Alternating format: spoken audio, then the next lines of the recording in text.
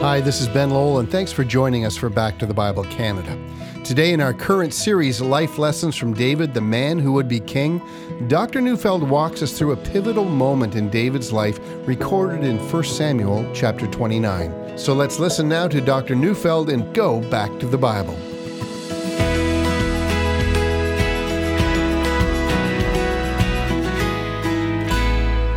Every man or woman who lives a life filled with significance and meaning has struggled with moments in which it seemed like everything is now ruined. When Jesus was nailed to a cross, that's what his followers surely thought. And we, unlike Jesus, will find that often it is our own sins, our own mistakes and failures, our own short-sighted solutions to the problems that we face that militate against a life of significance. But David's life reminds us that when the call of God is on our lives, even our greatest mistakes and sins cannot keep us from the destiny God has ordained for us. Ephesians 1:4, chosen before the foundations of the world. Well, 1 Samuel chapter 27 represented a near cataclysm in David's life. We've seen how David, discouraged and fearful because of Saul's repeated attempts on his life in moments of despair, reasons that Saul is going to get him. 1 Samuel 27 verse 1 began, "Then David said in his heart, 'Now I shall perish one day by the hand of Saul.'" It is that narrative that kept going on in David's mind. Even though God had saved him in the past, Saul, he thought, is going to get me one day. And so David made his way to one of the 5 royal cities of the Philistines, the enemies of Israel. There he sought refuge in Gath, the city of Goliath, and there he put himself under the protection of King Achish of Gath. And even though David managed a situation where he would live out of the eyesight of Gath and of King Achish, he was forced to lie to Achish regularly. He tells him he's been raiding Jewish settlements when he's been doing nothing of the kind at all. He's leading a double life. And just like what happens to all people who lead double lives, eventually there's a price to pay. Yesterday, as we studied 1 Samuel 28, David's double life comes to the forefront. A massive war is on the horizon between Israel and Philistia. Let's reread 1 Samuel 28, verse 1. "In those days, the Philistines gathered their forces for war to fight against Israel. And Achish said to David, 'Understand that you and your men are to go with me in the army.' And of course, David agrees, and then amazingly, Achish adds one more word. 'I will make you my bodyguard for life.' And with those words, David's freedom to do as he pleases in his city of Ziklag comes to an end. He is permanently assigned to a king who is, in fact, a warlord committed to the destruction of Israel. Now, before the writer of 1 Samuel allows us to ponder this change of events, we are taken from that scene to the tragic and pathetic picture of King Saul of Israel, alienated from his God, consulting with a medium. But when Saul's pathos-ridden scene has been played out before us, the author of 1 Samuel takes us back to David. Let's read 1 Samuel 29, verse 1. "Now the Philistines had gathered all their forces at Aphek, and the Israelites were encamped by the spring that is in Jezreel." Now stop here for a moment and notice how the account is arranged. In chapter 28, the Philistines were pictured as being encamped in a place called Shunem, and in the next chapter they're pictured as encamped in a place called Aphek. Now the reason for the difference is that chapter 29 contains a bit of a flashback. In chapter 28, the Philistines are at Shunem. Now, Shunem was the base camp or the place where the lines were drawn up for battle. It is located in the region of Galilee on the plains of Megiddo, Armageddon, or the valley of Jezreel. If the Philistines win this battle, they will control the major trade route connecting Egypt in the south to Mesopotamia in the north. This is a battle over who controls the trade and therefore money and power in Canaan. This is no minor skirmish. This is all-out war for the future of the region. Now in chapter 29, that is in the next chapter, the Philistines, however, are in Aphek, about 50 kilometers to the south of the battlefield. That is why we know that chapter 29 is a flashback. Before the battle at Mount Gilboa took place, when the Philistine forces were preparing for their march to the battlefield, they gathered all their forces at Aphek. Now, verses 2 and 3.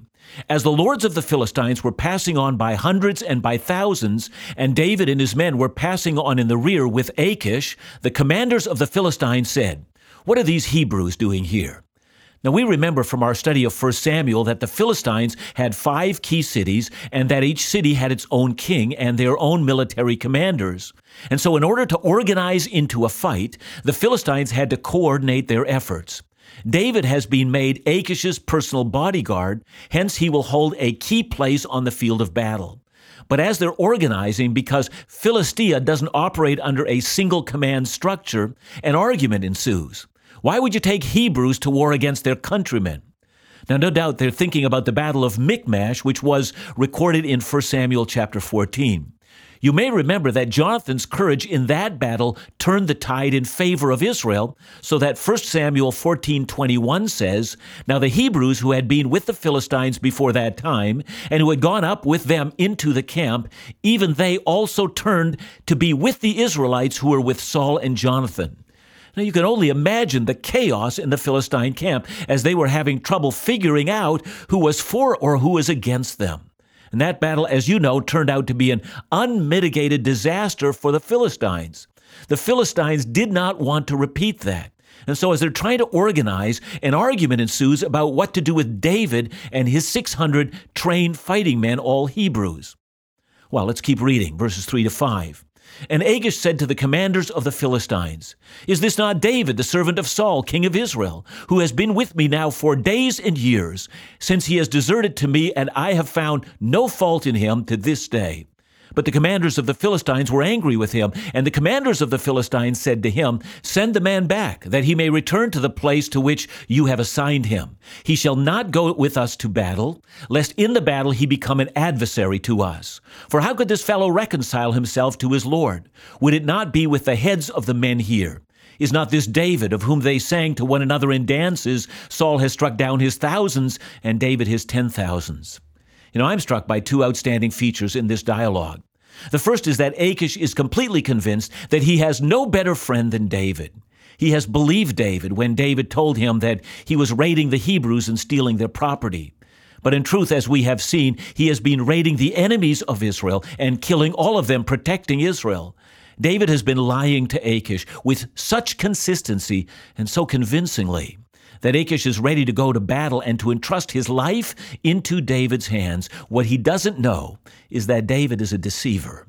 Now, when I think about this, I think of the 2 kings that David has served under. The first is Saul, and Saul was convinced that David was trying to overthrow him and take away his kingship, even murder his family. But David was completely loyal to Saul. And the second king is Achish, who believes David is completely loyal to him, but in fact, David would likely have killed him the minute the battle was engaged. What kind of a man is David becoming?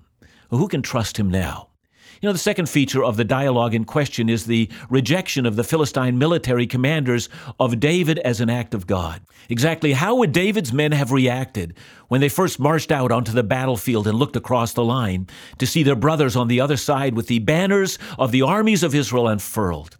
Had David not in earlier years been enraged when Goliath had mocked the armies of the God of Israel? How would it have felt as he stood facing the armies of God and hearing the taunts and curses against them and God from his own side of the battle?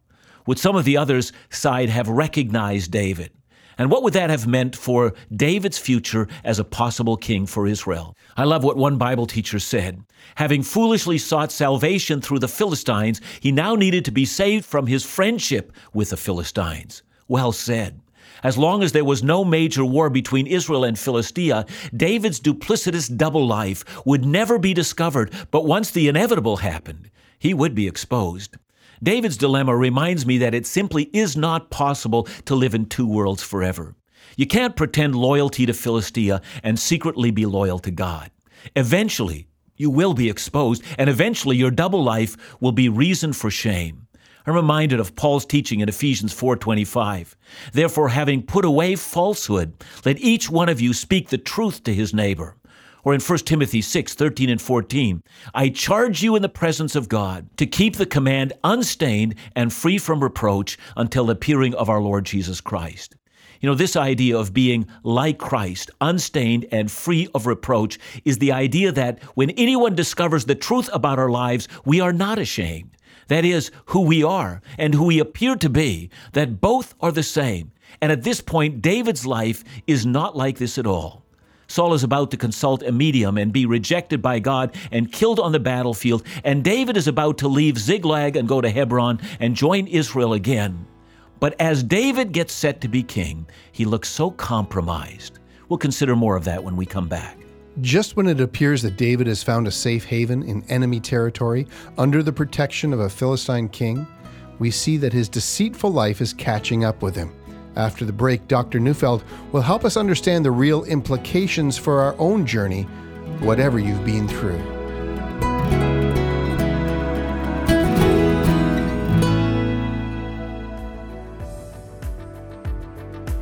God sees every day that is to come. More so, he steers time and space towards his purposes. Not only are our times in his hands, but his hand touches everything and everyone. That's the theme of Dr. John Neufeld's new book. Back to the Bible Canada is pleased to present In All Things, God's Providence. In this 190-page text, Dr. John teaches the providence of God. His book traces the thread of God's constant engagement with creation. Rather than a dry doctrine, Dr. John demonstrates how God's providence is the hope, comfort, and confidence for us all. So, for this month only, we want to make In All Things available at an exclusive feature price of only $5. Or if you prefer ebooks, you'll be able to download the digital copy for free at backtothebible.ca. To purchase your copy today, visit backtothebible.ca or call us at 1-800-663-2425.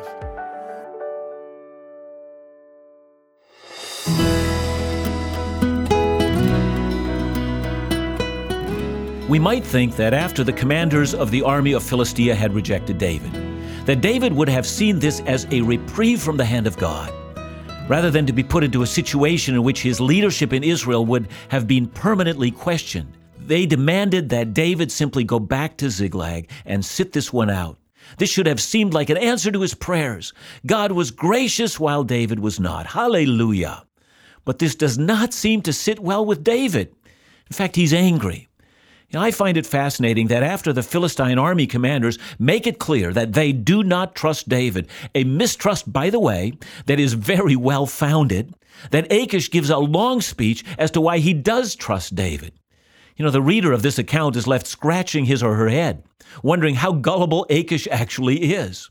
But Achish goes back to David and informs him he can't fight in the battle. And to our surprise, David protests vehemently. I'm reading verse 8. And David said to Achish, "But what have I done? What have you found in your servant from the day I entered your service until now, that I may not go and fight against the enemies of my lord the king?" There are three ways of viewing this matter. One possibility is that David is simply covering his tracks, wanting it to look like he is disappointed when in fact he's relieved. And so this is all just a show to make him look good. Well, perhaps. But there is another possibility, and it's that he's probing Achish to discover whether the Philistine commanders actually have some information about him that lead them to mistrust him. Remember, David is keeping a secret he hopes they won't discover. Do they know about his secret life, and will they come back to get him after this war is over? And if that's the case, then we see a picture of David constantly looking over his shoulder. Well, a third possibility is that David actually had a plan for the war in which he would turn on the Philistines in the day of battle and inflict heavy casualties on them, perhaps even resulting in his own death. Well, the Bible doesn't tell us what David was actually thinking. It simply records Achish apologizing to David for this embarrassment and then informing David that there's nothing that he can do. The chapter ends by saying, and I quote, "So David set out with his men early in the morning to return to the land of the Philistines, but the Philistines went up to Jezreel." In other words, David was nowhere near the battle of Gilboa when Saul, Jonathan, and the Israelites were utterly defeated. He played no role in this battle at all, and furthermore, David didn't sit out this battle by his own choice. He, in fact, wanted to be there. Saul had driven him out of Israel, and therefore Israel could not rely on its very best military commander when they needed him the most, and the Philistine lords had disallowed him from appearing on their side. Even though David wanted in on the fight, in the end, we might say, God himself had blocked his way. And because we know the entire story, we know why this is. When David became the king, he needed to be cleared of any implication in the defeat of Israel. He didn't fail Israel in their hour of need, neither did he fight for her enemies. Furthermore, God had intended that this would be the time of Saul and Jonathan's deaths. And David may have prevented that from occurring had he gone into the battle. God would not allow Saul to be defended on this day, that God had sovereignly chosen to put this rebellious, disobedient, and godless king to death on this day. The Bible says in Hebrews 9:27 that it is appointed unto a man once to die. I think the date of our death is appointed by God, and God, in his infinitely wise designs, would not allow Saul to avoid his date with God. But even as we are left to ponder the grand sovereign design of God in the events that are now being played out, we are also left to consider David's own spiritual and moral condition. He is now being humiliated twice in Philistia. The first time when he pretended to be mad, and in this second instance when he was rejected by the Philistine army. Furthermore, he has made a habit of deception, and he has led a duplicitous life. Alexander McLaren thinks there is a lesson here for all followers of Christ. He says, "Do you think that the world respects that type of Christian, or regards his religion as a thing to be admired? No, the question that they fling at such people is the question which David was humiliated by having pitched at his own head. What are these Hebrews doing here? The world respects an out-and-out Christian, but neither God nor the world respects an inconsistent one." Now, perhaps we're being too harsh on David. After all, he's been hunted as a criminal while he was innocent. Slanderous charges were laid at him while he only sought the good of his king. He made a choice to go to Philistia, which surely reflected a lack of faith. But he is afraid. And after all, he has fought for his life for so long now. It's all that he can do. But however we judge David at this point in time, chapter 29 does not present David at his finest. He has become a deceitful and fraudulent man. He's leading a double life. And furthermore, since the Bible presents David as the forerunner of the Messiah, he hardly seems like a towering figure that we might think him to be. In future years, David's own son Absalom would play a very similar role. He would pretend to be loyal to his father while all the time he was gathering a mutiny against his father, biding the time when he would overthrow his own father. Now, I'm not saying that this sin of necessity led to the one later in his family, but it does seem to me that deceit and lies and a double life introduces a man or a woman into a world in which the same sin not only helps them in their hour of need, but it ultimately destroys them as well. While I was a pastor, I knew of men who worked overseas and had a mistress there, and then would come home and pretend love for their family, hoping that their sins would never find them out. And I've known people to pretend loyalty to two different sides in a dispute, only to find that they are rejected by both sides in the end. Whatever we make of David's life at this point in time, I do know two things. First, I do know that David did not imagine himself living such a double life when he first came to Philistia. That thing started to take on a life of its own, and that's also true of most people who lead a double life. They are amazed to find how far they've been capable of going. And secondly, I also know that God rescued him from his own folly. In the end, Israel was to suffer a horrible defeat and lie in ruins as its king lay dead, and David would move from Ziklag to Hebron and never again venture to pretend loyalty to a pagan people. That, I think, is the hope of every man or woman who's leading a double life. Begin, first of all, to see that liberation comes not from keeping the lie, but from finally moving out of the lie to the place of integrity, to the joy of being the man or woman you actually appear to be. At this point in the life of David, I can't even begin to think of how gracious God actually is.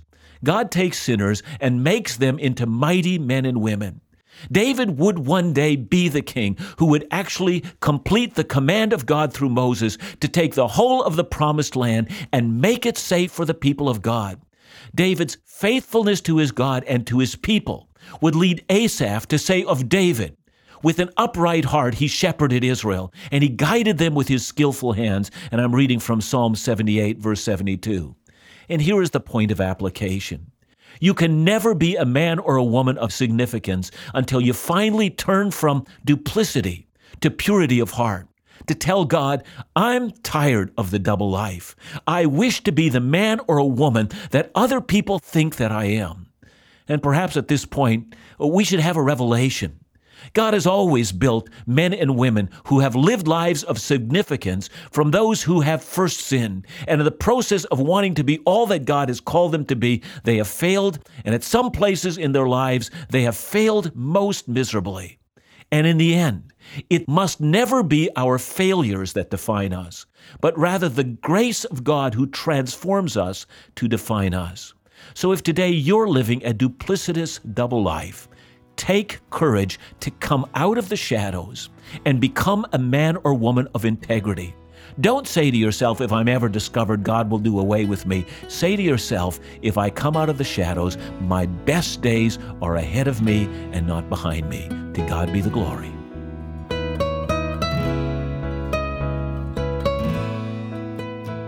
Thanks again, John.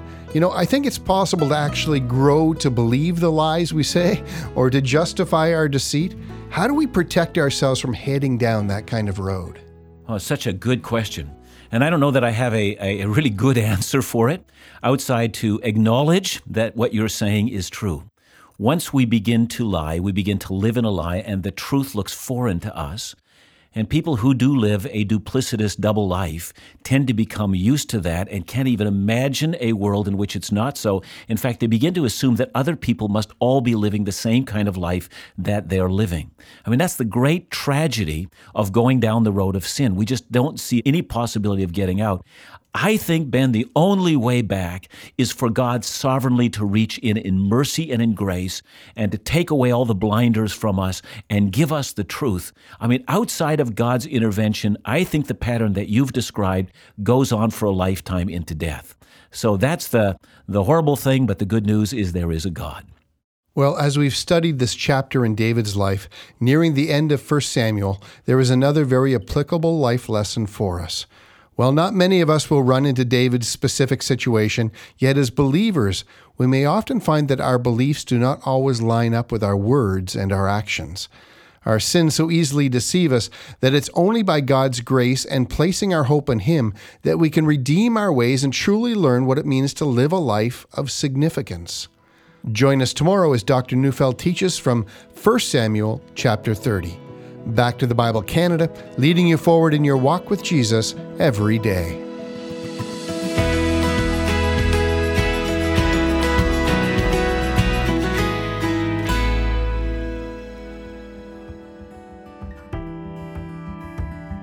I simply can't enter into the new year without expressing the entire ministry team's gratitude and awe for your exceptional display of generosity towards the Back to the Bible Canada year-end campaign.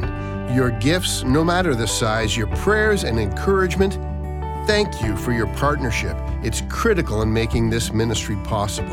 And it does so much to sustain and supply thousands of people with accessible, trustworthy Bible teaching. We understand that these are difficult financial times for many, which only makes the depth of our gratitude that much more profound. I've said it before, but I cannot express it enough that this ministry would not exist without your partnership.